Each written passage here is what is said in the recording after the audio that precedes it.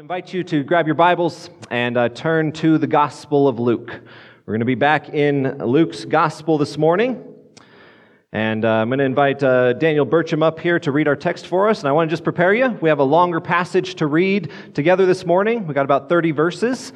But as the Apostle Paul, when he was writing to the young Timothy, he challenged him and he said, give attention to the public reading of Scripture, to exhortation, and to teaching.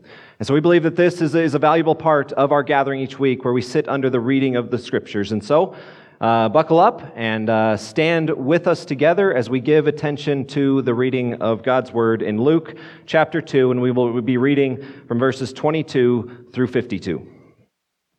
Luke chapter 2, verse 22. And when the time came for their purification according to the law of Moses, they brought him up to Jerusalem to present him to the Lord. As it is written in the law of the Lord, every male who first opens the womb shall be called holy to the Lord, and to offer a sacrifice according to what is said in the law of the Lord. A pair of turtle doves or 2 young pigeons.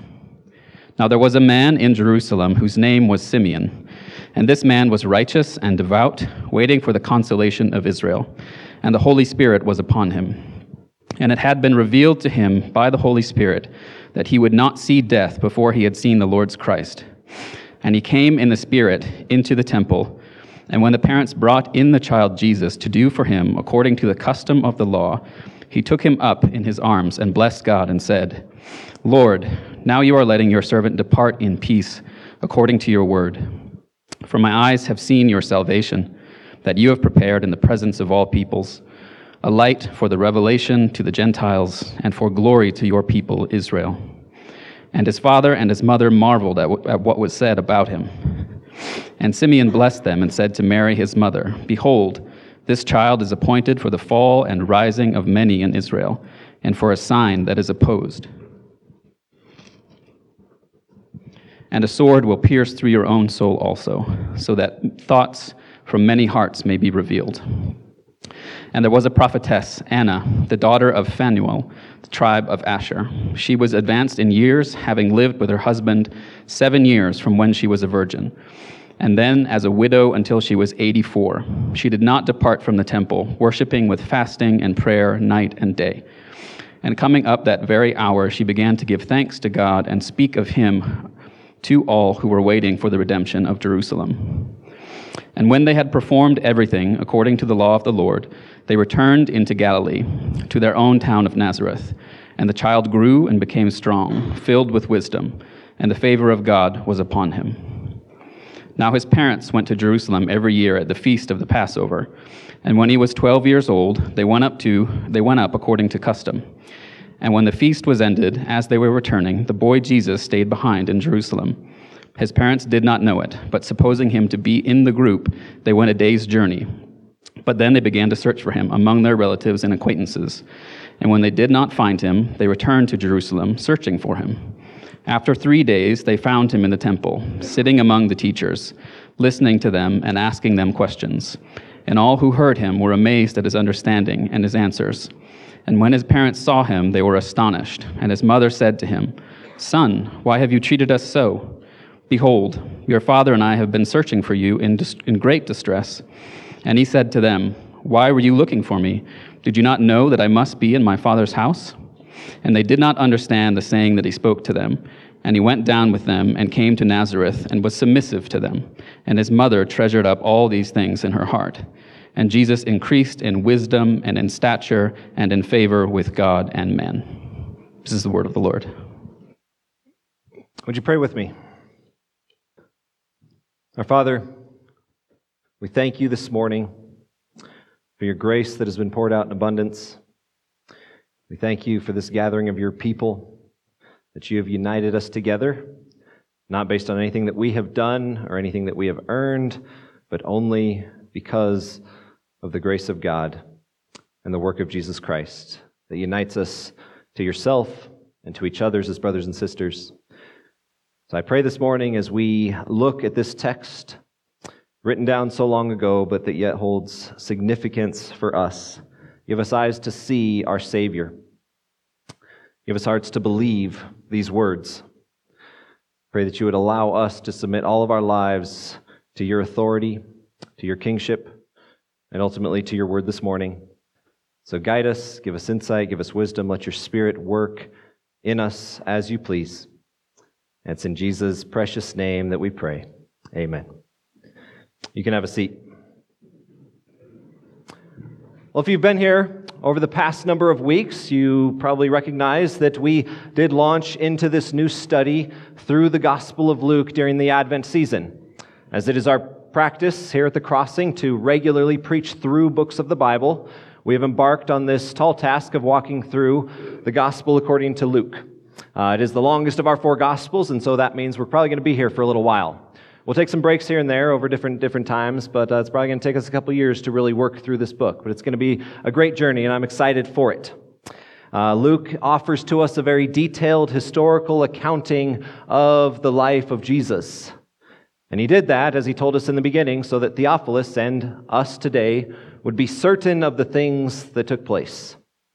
And so here we look this morning at these two stories, these stories from the young Jesus.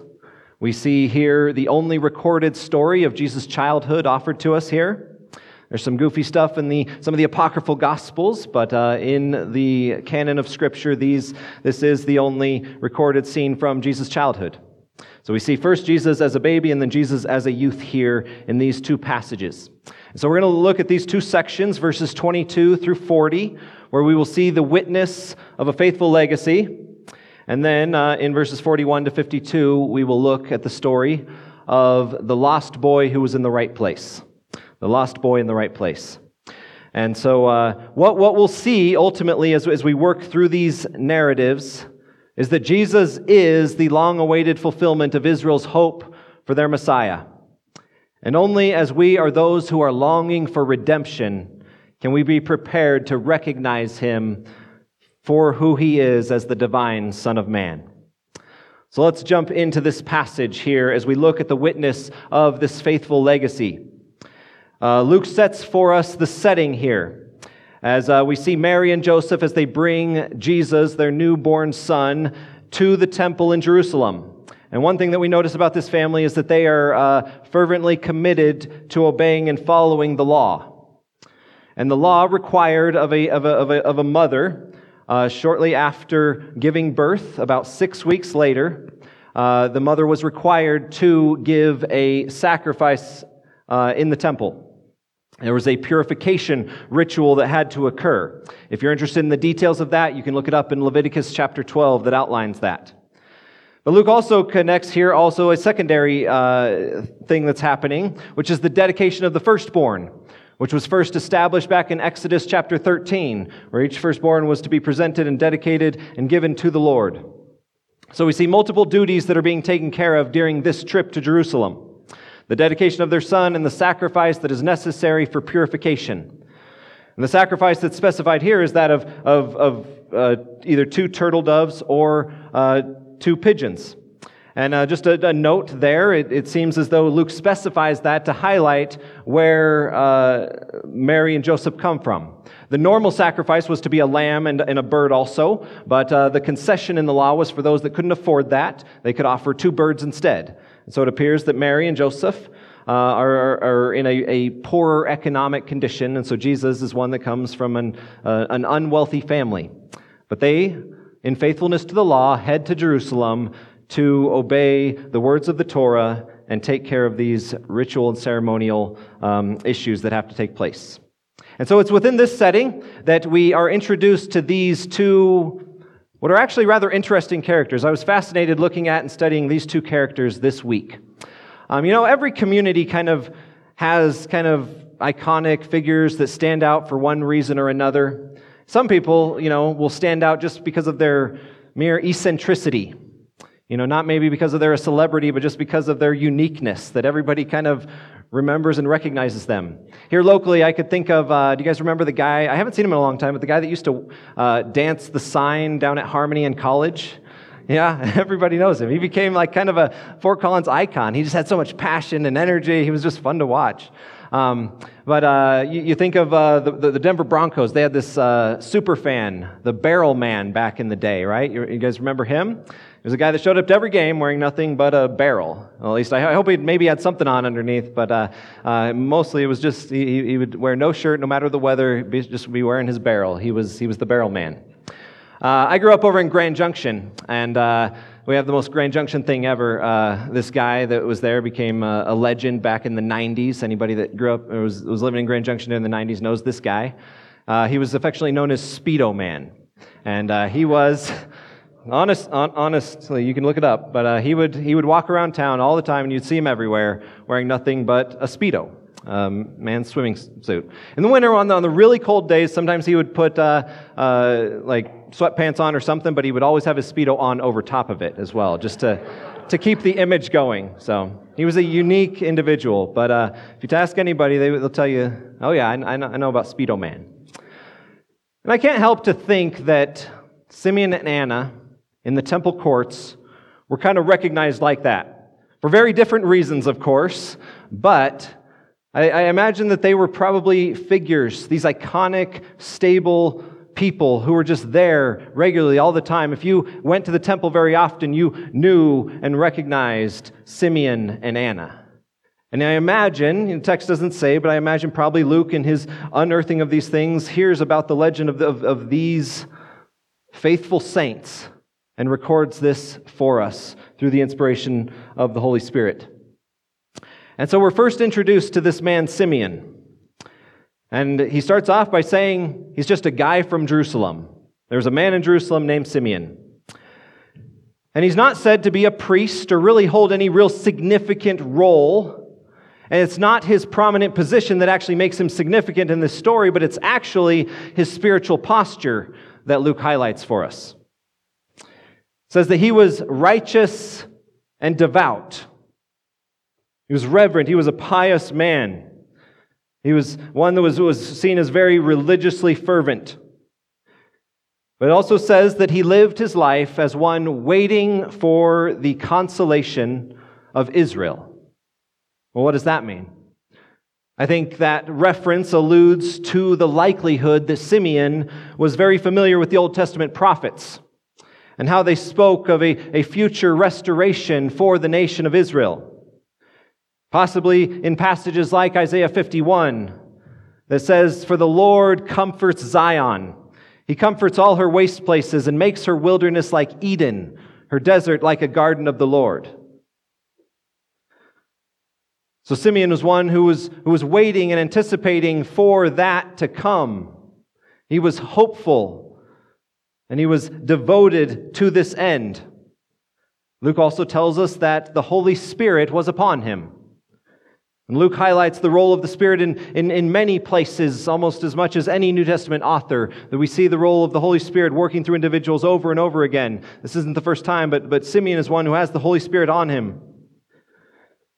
And as he went about his business, and he was often seen in the temple courts, he was one that was well recognized. People probably knew about Simeon, that devoted, faithful old guy that was always around.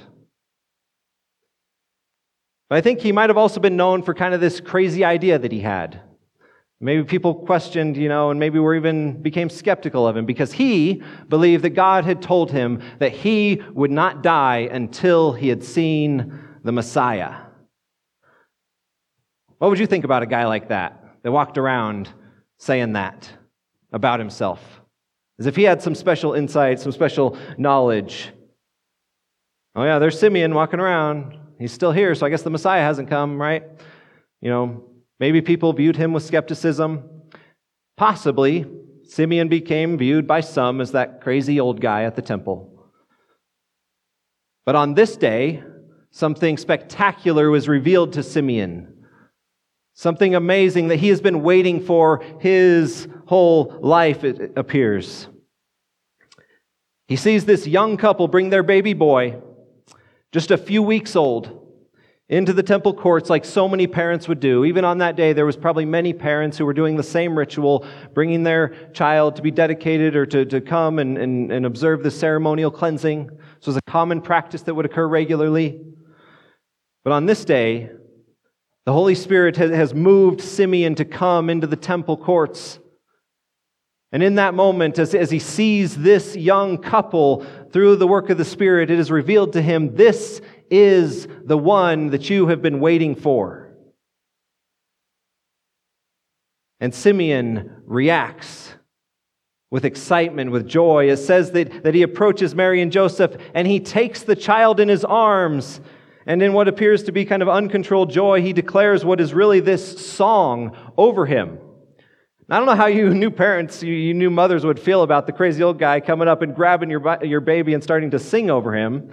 Might be a little weird. The scene is a little strange if we put ourselves in that position. But this is what Simeon does. And he declares this song over him. And Luke records for us multiple songs, right? We've looked at these things over the past few weeks. This is the third song of recognition of Jesus that Luke records for us. We saw back the Magnificat of Mary. We saw the Benedictus of Zechariah. And here, if you're into the Latin titles that have been assigned to these, this is the Nunc Dimittis, for those that care.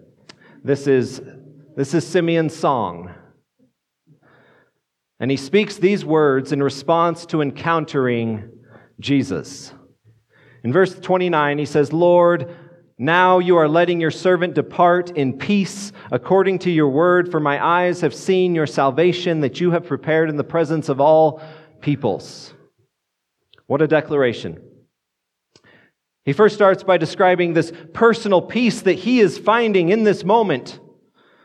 He says, I can truly now rest in peace, having seen the one who will bring the salvation that I've hoped for and that I've longed for. Do you see what he's saying? He's been waiting for this moment, for this one who would break into human history to bring about the restoration that was promised so long ago. And after years and years and years, centuries of silence, he's here. And as an old man, Simeon had seen Israel's oppression. He knows their history, one that was marked by recurring periods of enslavement, oppression, and exile. The empires of Assyria, Babylon, Persia, and even now the Romans all held Israel under their dominion, and so they were a people waiting for a long time for deliverance, for healing, for comfort and consolation. And we don't know for sure whether Simeon viewed this comfort and consolation to come as merely political. I think as one probably filled with the Spirit, that he understood that there was far more bound up with this. And as he sees this baby, he knows that it is finally here, and so this is his response. He says, okay, I can go now. I can depart. I have the peace that I found. You could say he was the first one to ever use the phrase, peace out. He is ready to die because he is assured of the future. And it is the certainty of the Christian hope that allows us to face the end of life with peace. Christians should be those who can die well. Charles Spurgeon said it like this. He said, give a man assurance of heaven, and he will be eager to enjoy it. But while he doubts his own security, he will be satisfied to linger here. So are you longing for consolation, for comfort, for redemption? And thus are you prepared, like Simeon, to recognize Jesus for who he truly is? Or have you grown satisfied with this life here? Have you bought into the cultural narrative, you only live once, so you might as well get everything you can out of it? But if we rightly perceive who Jesus is and what he has promised and what he ultimately brings, then we don't have to settle for merely this broken world in the state that it is, but we live for another kingdom, for a better day, the hope of ultimate restoration and renewal of this world. And Simeon declares this over Jesus, that he's the one that's going to do this. He is going to be a light for revelation to the Gentiles and for glory for Israel, which is a profound declaration here in the temple, the place, the center of Israel's life.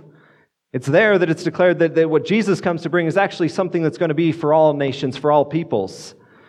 And it's going to be through Jesus that's ultimately going to be the glory of the nation, not merely just their beautiful Temple Mount.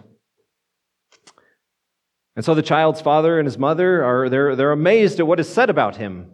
They're trying to make sense of this, and we see this over and over. As much as Mary and Joseph have already gone through with seeing angels and seeing these things declared and seeing this miraculous birth, there's still the sense of continuing to marvel at the magnitude and the significance of this, which just gives us hope. We never have it all figured out. There's more to be amazed by and understand as we think about who Jesus is. Even his parents are continuing to marvel and grow in their understanding of this. But then Simeon's song gets kind of a little weird if you read it directly. He then turns to Mary and he says this to her. He says, "Behold, this child is appointed for the fall and rising of many in Israel, and for a sign that is opposed, and a sword will pierce through your own soul also, so that thoughts from many hearts may be revealed." It's kind of a weird thing to say to a new mom, right? Oh, what a beautiful little child. Oh, he's so cute. This child is going to have a sword pierce through your soul.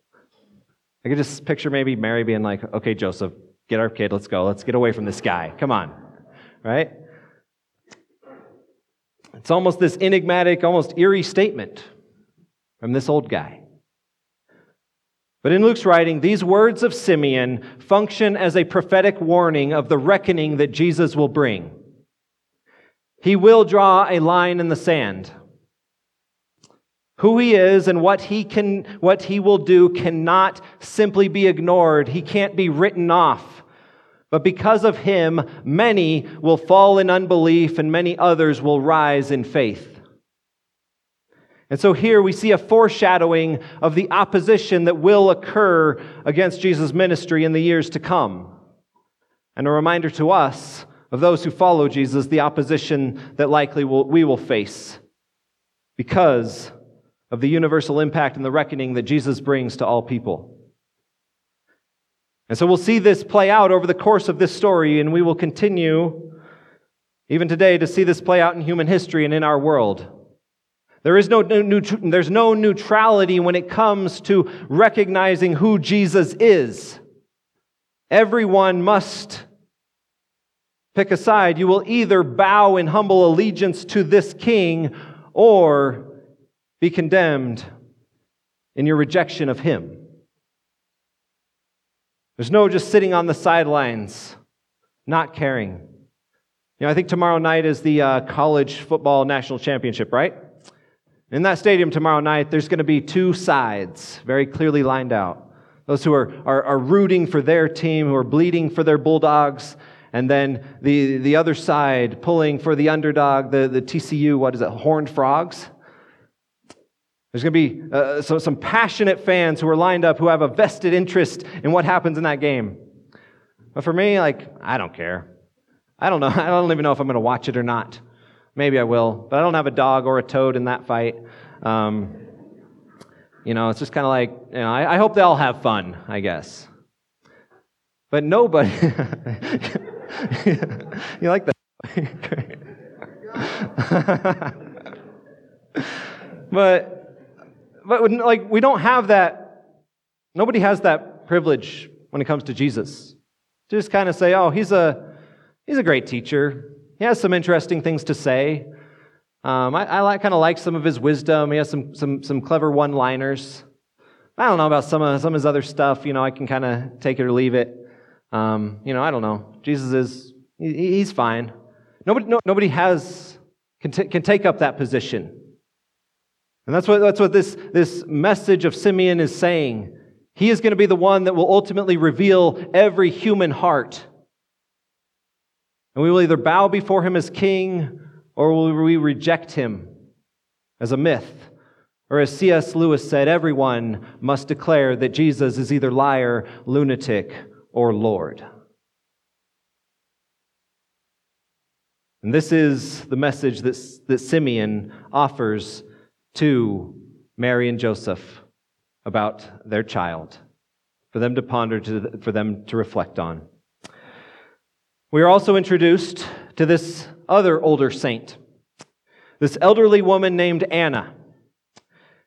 It says that she was a prophetess, one of a number of women throughout the Scriptures who are identified with this term, one who in some sense was a mouthpiece for God. And her family line is specified, as Luke details for us, but it's not incredibly significant other than just to establish that she is a full-blooded Israelite. And Luke tells us that she is very old.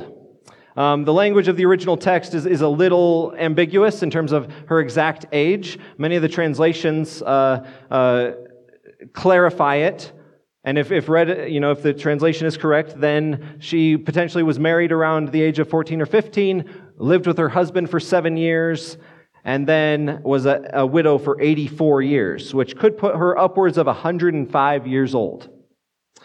Others would say, well, no, I think it's only specifying that she's made it up to 84 years. So somewhere she's between 84 and 105. Either way, she's an older lady.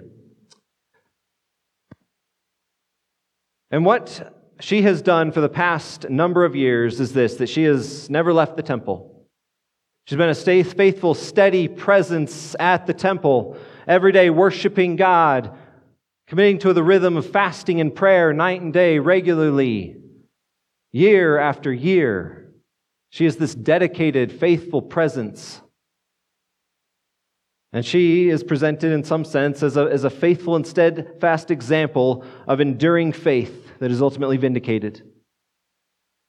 And just as a side note, as I thought about this, I couldn't just help reflect on just the legacy of so many who have come before us. And I'm so thankful for that legacy of faithful saints who have endured and gone on to the end. When I read of Anna, I can't help but think of a woman here, many of you know, Bernie Fuller.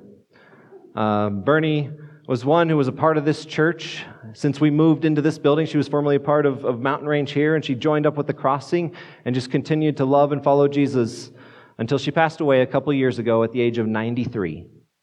If you knew Bernie, she loved Jesus. She loved to pray. She loved every kid that walked through these doors and to teach them about Jesus.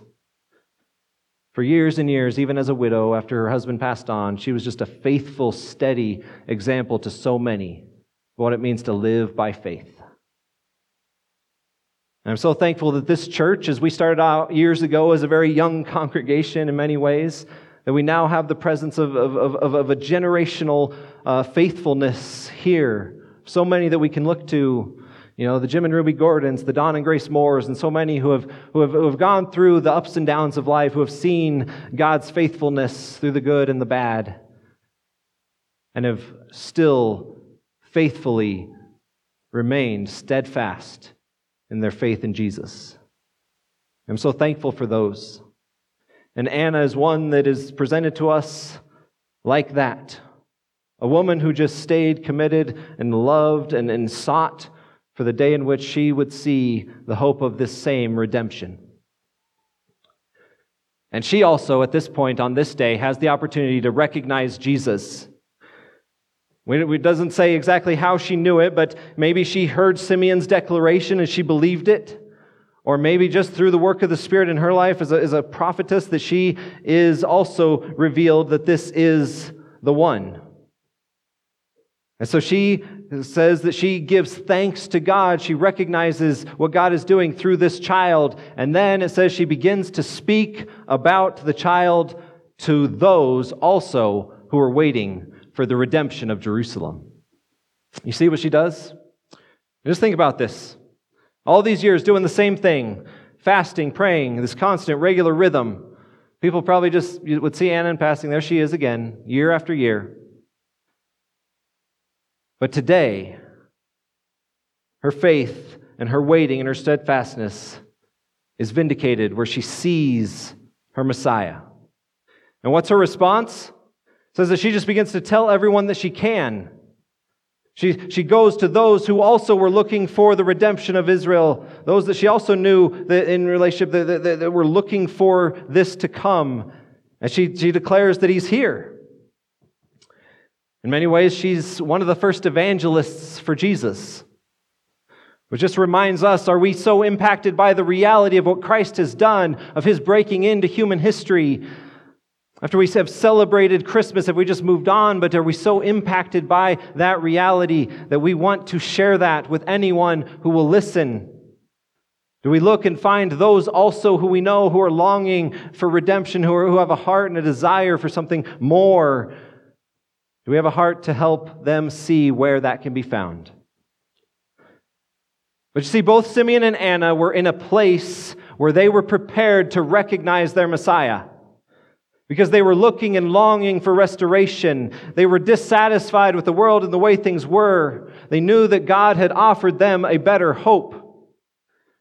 And so if there is any deep longing in your heart for comfort, for consolation that this world has not been able to meet or satisfy, then maybe it's because God is drawing you to behold His Christ, the only one who can actually satisfy the longing of our heart. And so we see with both of these witnesses the legacy of their enduring faith. The beauty of holding fast to faith amidst the unseen and the longing for redemption. And so these two witnesses begin to show us the identity and the purpose of this child. And that's what this next story continues to reveal to us. As we see in this next narrative, in verses 41 to 42, we see this lost boy who's in the right place. And this story occurs later on, 12 years later, on another family trip to Jerusalem. And here they are heading up to Jerusalem for the event of Passover. Again, they are faithful to the Torah, to the law, and every year they are called to go up for the Passover feast. And so Jesus at this point is 12 years old, just a young boy. And after the festivities have concluded from the week, then they pack up and they head back home to Nazareth. They often traveled, because this was kind of a national festival, they would travel in large caravans from different areas. Even big family entities would get together and caravan all the way on this long journey. And so, it tells us that Jesus stays behind in Jerusalem. He has more things to do. And so, the caravan takes off, and Mary and Joseph don't realize that he's missing for a whole day. And once they realize that he's not there, they begin to search for him. He's got to be here amongst the family. He's probably playing with his cousins or something, maybe hanging out, at the back of the crew. And they search, and they can't find him. He's not there. You can imagine the conversation that goes back and forth between Mary and Joseph. Hey, have you seen Jesus? No, I thought he was with you. Well, I'm pretty sure he was with you when we left. And you could be like, Joseph, how did you lose the Messiah? Come on. Like if you're a parent and you've ever lost a child in a public place, you probably know this and can understand the sense of fear and uncertainty that comes. A few years ago, we had an incident like this. I like to say we lost our son, but my wife probably remembers it as I lost our son. But that's neither here nor there. But we were at Cabela's down in Denver, and we were there just looking at stuff, checking out things at the huge, massive sporting store. And I got distracted looking at something. And Jess comes up and is like, "Where's Carson?" And he's probably 4 or 5 at the time. And I said, "Oh, he's right. He's not here. He's got to be here. He's got to be here." And we start looking around. I'm like, "That's no big deal. He's got to be." We start looking, and we can't find him anywhere. And as a parent, your heart starts racing. Where is he? It was the only time we ever just almost started panicking, went to the front. They had to, shut down the door and don't let anybody out or in, the code Adam or whatever it is. I'm searching everywhere, go up to the top balcony, looking. And finally, I spot him all the way down, and he's playing in the boats. He wasn't lost. He was doing just fine. But as his parents, it was probably only 5 or 10 minutes, but it was a terrifying few minutes not knowing where our son was. So you can only imagine for Mary, a whole day they've realized has gone by and they don't know where their son is. And so they head back a whole nother day to Jerusalem. They return and they continue to search. And it's on the third day, probably a day on the trip out, a day on the trip back. And then on that third day, the next day, they are searching and they find Jesus finally. And Jesus is doing just fine. They find him in the temple.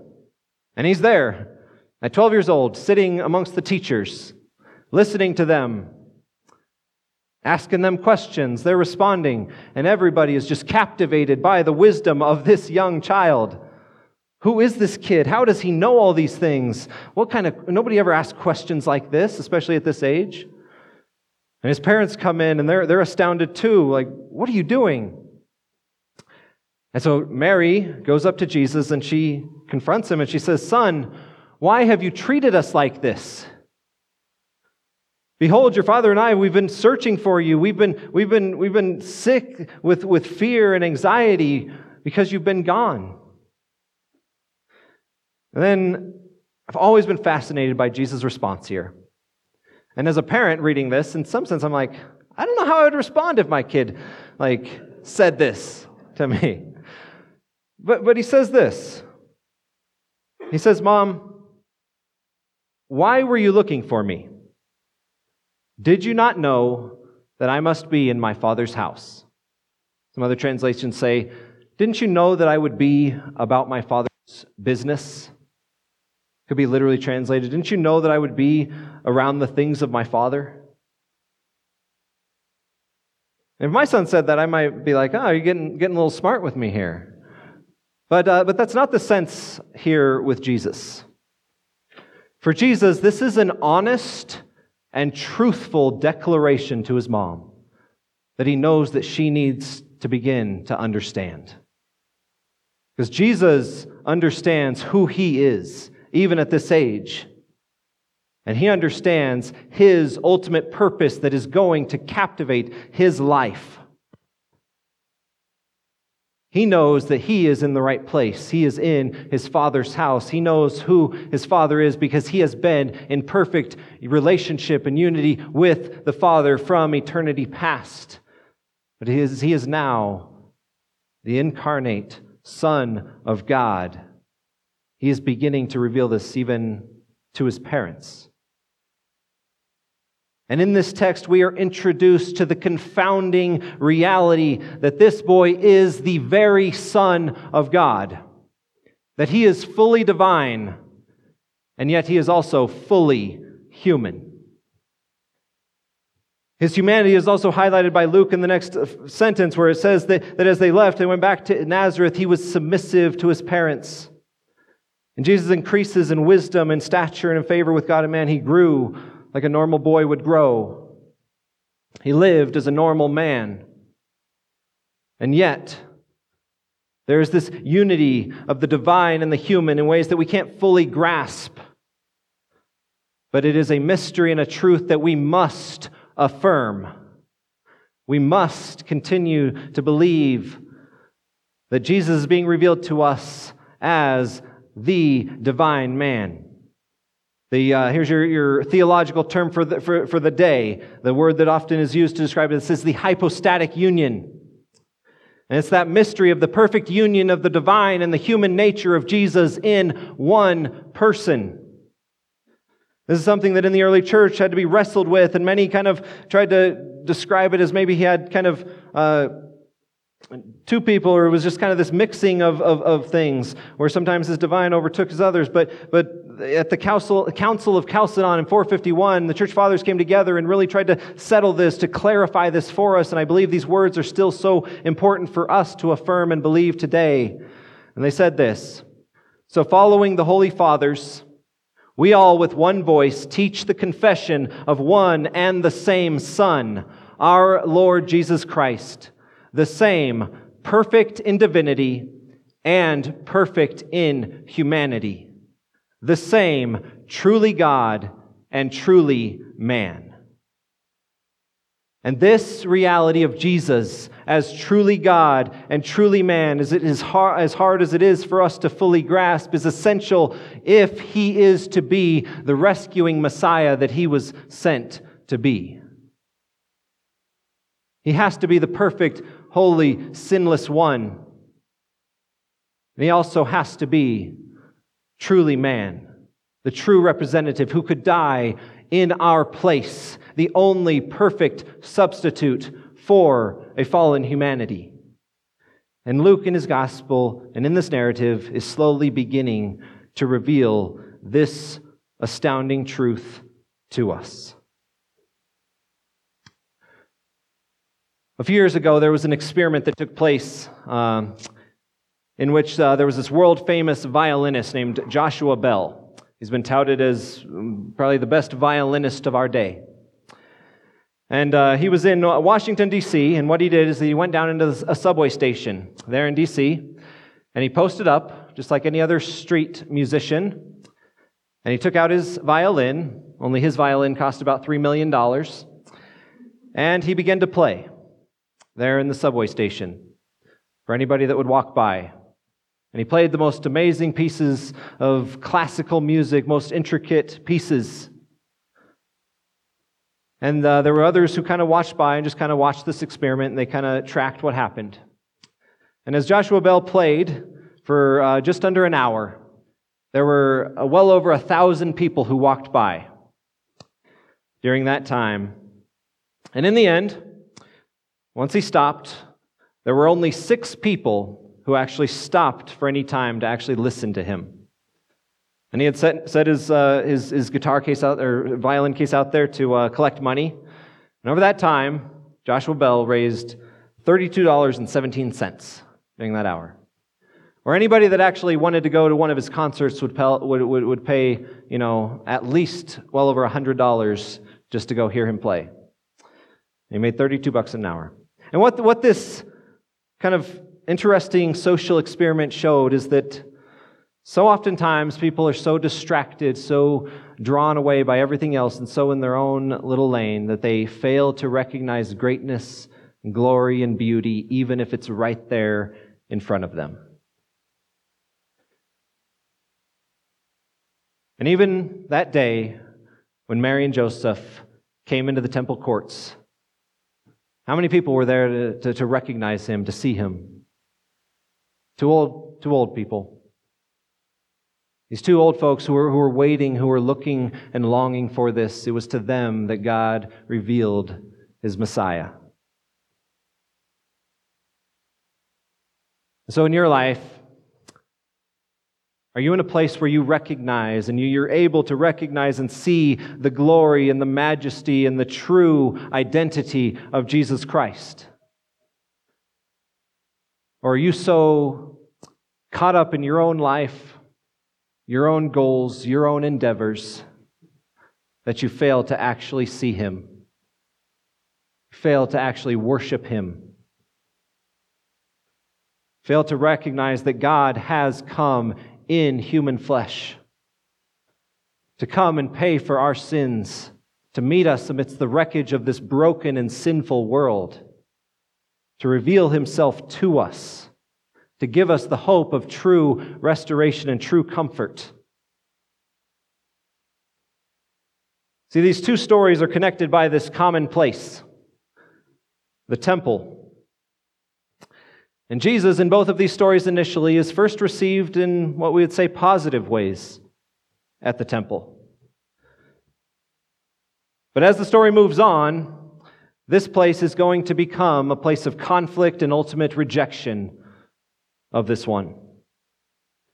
And it's because when Jesus comes, he comes to confront the thing that they held as central, the thing that they held as pivotal in their life and their religion. He came to be that which the temple was ultimately pointing towards, but they weren't in a place to see it initially. But he came to confront their comfortable religion, their regular practices, and he came to be the fulfillment of all of those things. And the ultimate question is, how will they respond? And we'll see that as Simeon's prophecy declared, some would rise and many others would fall. But ultimately, when Jesus comes, every heart will be revealed. So the question is, are we a people who aren't satisfied with this life, with the simple pleasures of this world, the simple distractions that are all around us, but do we long for something more? Do we long for a kingdom to come in which righteousness will dwell? Because only as we long for something else, as we long for comfort and redemption like Simeon and Anna, will we be ready to accurately identify and recognize Jesus for who he truly is, the very Son of God. Let's pray. Father, I thank you so much for this text, for your revealing work through your word. Thank you that you revealed yourself to an old crazy man like Simeon, to a faithful old widow like Anna, that we could see this one glimpse into your childhood, the childhood of Jesus, where he knew who he was, he knew the purpose for which he was sent, that in the wisdom of the Father, from eternity past, the commitment to redeem a fallen people for himself, and he set himself towards that end, that would one day ultimately lead him to ultimate rejection and to death on a cross. And I thank you that because of that, our eyes can be opened, that our hearts can be renewed, and for the longing of all of our hearts to fully be restored can only come through him. And so we thank you for this. I pray that you would captivate us afresh this morning because of who you are, who Jesus is, that he is the only one that we can worship. He is the one that should captivate the very center of our life every day. We thank you, Father. We love you. Impress these truths on us this week. And we ask in the name of our Savior. Amen.